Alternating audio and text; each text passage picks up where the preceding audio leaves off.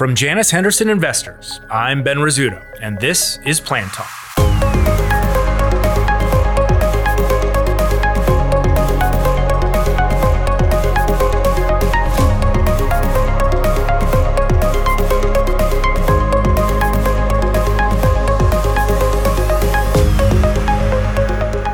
Happy New Year, everyone. We've begun a new year, but before we dive headlong into 2023, I'd like to take this opportunity to review 2022. It's always a good idea to review what worked, what didn't, and where you can make improvements. And as I've done in the past, I want to do the same by highlighting some of my favorite stories from the retirement plan industry from last year. These are stories and ideas I have consistently talked about with plan advisors and plan sponsors to help them improve their plans, think about new ways to engage with participants, or better meet their fiduciary duty. Many of them come from our top DC Trends and Developments guide, which we put out on a quarterly basis, and as I always say, allows those who read it to keep their fingers on the pulse of that which is going on at the plan, participant, legal, and regulatory level. I'd like to start with a few ideas and best practices we've seen from plan sponsors over the course of the year. Personalization may be the way to a plan participant's heart, but we can't get to a participant's heart if they are totally lost when navigating their company's retirement plan. A New Jersey-based company by the name of RWJ Barnabas found exactly that when they surveyed their participants. To help, the company launched a customized intranet site called My Retirement that is personalized to match the needs of 3 employee groups that the organization identified as avoiders, late bloomers, and motivated savers. The site features quizzes, articles, videos, and fun facts that are specific to the 3 personas that emerged from the company's research. They then doubled down on the site by sending participants quarterly email nudges specific to each of the 3 groups. Late bloomers, those identified as nearing retirement, who were either catching up on their savings or seeking answers to critical questions, for example, might receive an email nudge containing articles on why it's not too late to start saving money.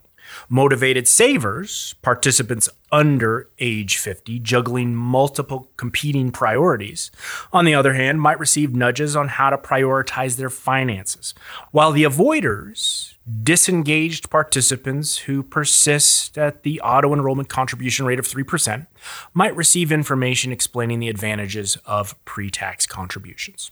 In my mind, if plan sponsors study their participant population, they can probably find characteristics and behaviors that are held by different pockets of participants. These similarities can then help develop these personas. And I think the development of these personas is great because they allow participants to say, you know what, that sounds like me. And they are easier to implement for plan sponsors versus complete personalization for each and every participant. Another way for plan sponsors to create this light bulb, hey, that sounds like me moment for participants is to leverage employees themselves in their educational content.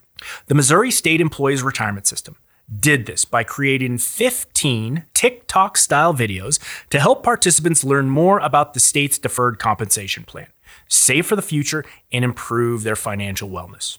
The videos featured only Missouri State employees, and in some cases, their spouses or children, which helped make the 30-second videos more engaging as participants search for people they knew. For example, the What's an Emergency Fund video went viral and was one of the biggest crowd pleasers since it featured 2 little girls giving simple savings tips.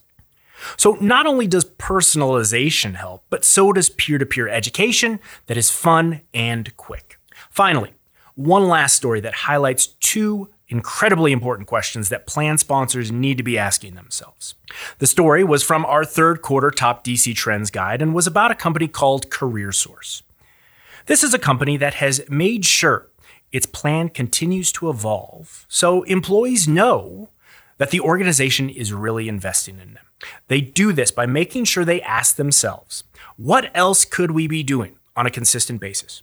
This has led the company to increase its auto deferral rate and simplify its matching formula over the past several years. The other important question they considered was, how do we want to define success? In this company's case, it was to have participation at 90% or greater, average deferrals at 10% or greater, and have participants be able to replace 80% or more of their pre-retirement income. This is so important because if plan sponsors don't come up with an answer to this question, what does success look like, then they won't be able to figure out what plan design features to implement to help participants get there, how to educate those participants on those features, and then how else to make sure participants are engaged.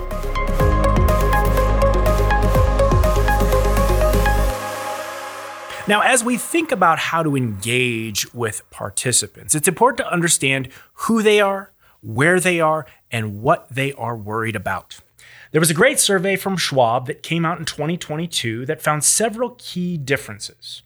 The Retirement Reimagined survey provided some wonderful insight on both the drivers of happiness and the values in retirement across millennials, Generation X, and baby boomers. More specifically, it provided profiles for millennials, both financial and attitudinal factors, plus a vision for the future of retirement to help investors plan ahead as they rewrite the traditional rulebook for retirement.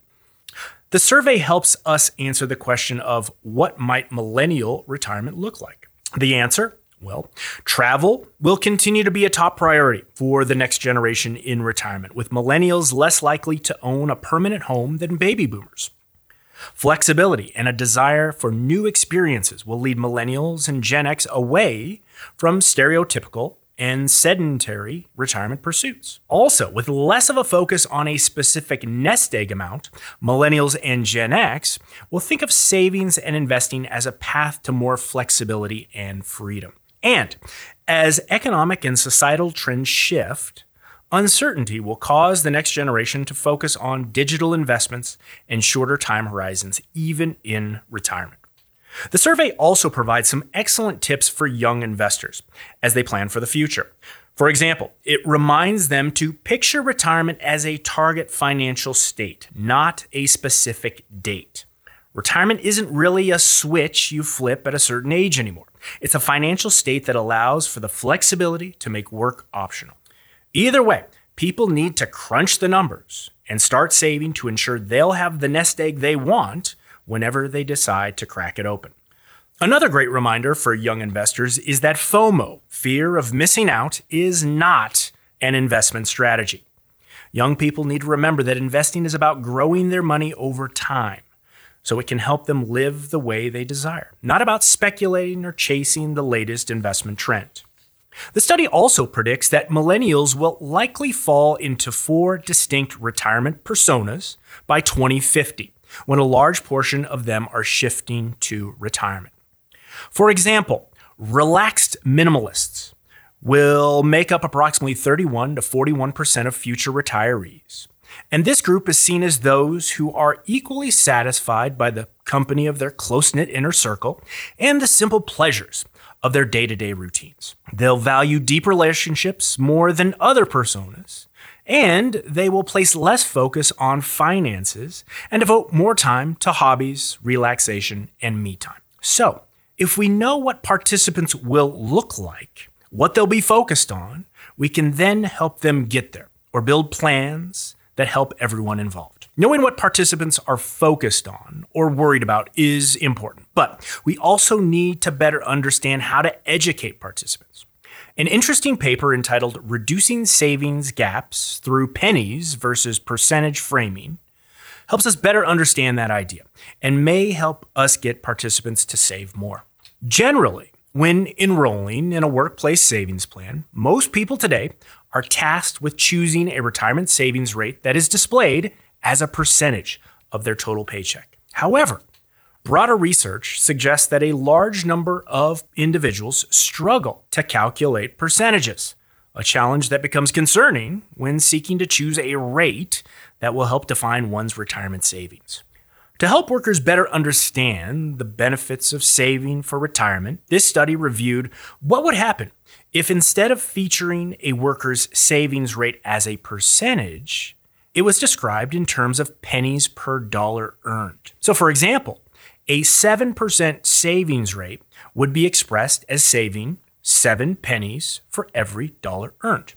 The study found that workers in the percentage condition had an average savings rate of 6.9%, whereas those in the pennies condition had an average savings rate of 8%, and that this change in information architecture had a significant impact on savings behavior, especially for lower income workers with an average income of $32,000. Finally, from a more tactical standpoint, one other survey from Schwab showed us exactly what investors want help with from plan sponsors and advisors. In a nationwide survey of 401k participants, they found that workers ranked inflation as the biggest hurdle to a comfortable retirement, ahead of keeping up with monthly payments, stock market volatility, and unexpected expenses. It was also found that plan participants are most interested in receiving professional help with investing their 401k assets, calculating how much to save for retirement, and creating an income stream in retirement. So there you have a number of things to help you understand who participants are, what they may need, and how to better communicate with them.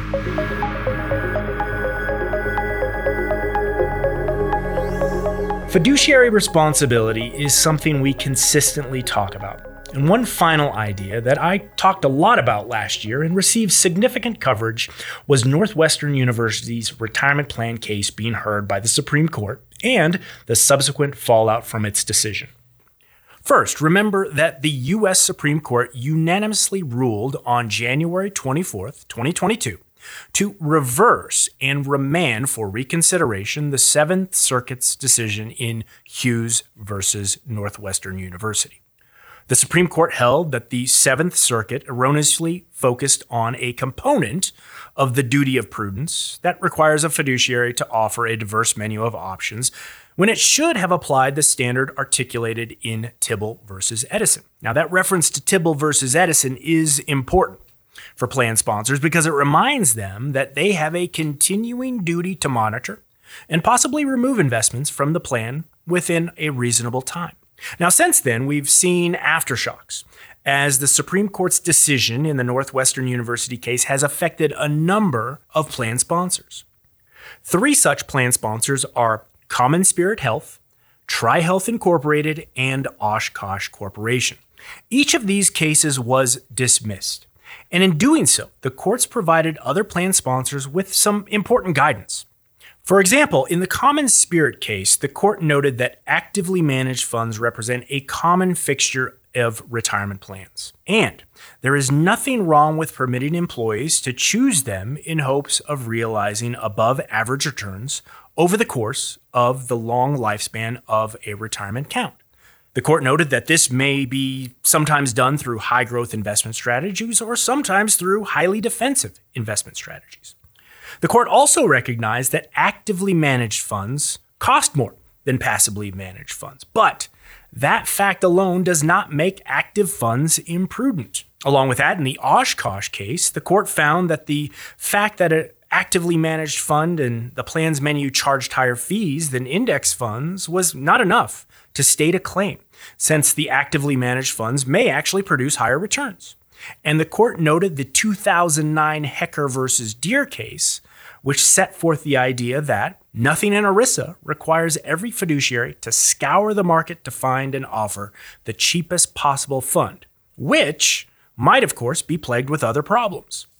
Now, while these decisions don't mean plan sponsors can relax as far as their fiduciary responsibility goes, I believe they do provide a bit more leeway when putting together a diverse lineup of funds, as long as plan sponsors have good processes in place and ensure consistent oversight of those menus. So there you have it. A few of the stories that I found myself going back to again and again. Of course, these are just a few of my favorites. There were so many other topics and ideas that we covered, but my hope is that these ideas help you connect with those that you work with, whether it be plan sponsors, investment committees, or participants. Remember that all these stories and others are available in our top DC trends and developments guide. So if you'd like to get a copy or have questions on the specific items I covered today, let me know. Also remember that in 2023, we'll continue to provide these updates, ideas, and best practices, not only in this podcast, but through our defined contribution resources. So be sure to reach out and subscribe. And if you'd like to discuss any of these topics or anything else, feel free to reach out. I'd love to hear from you. So until next time, I'm Ben Rizzuto, and you've been listening to Plan Talk from Janus Henderson Investors.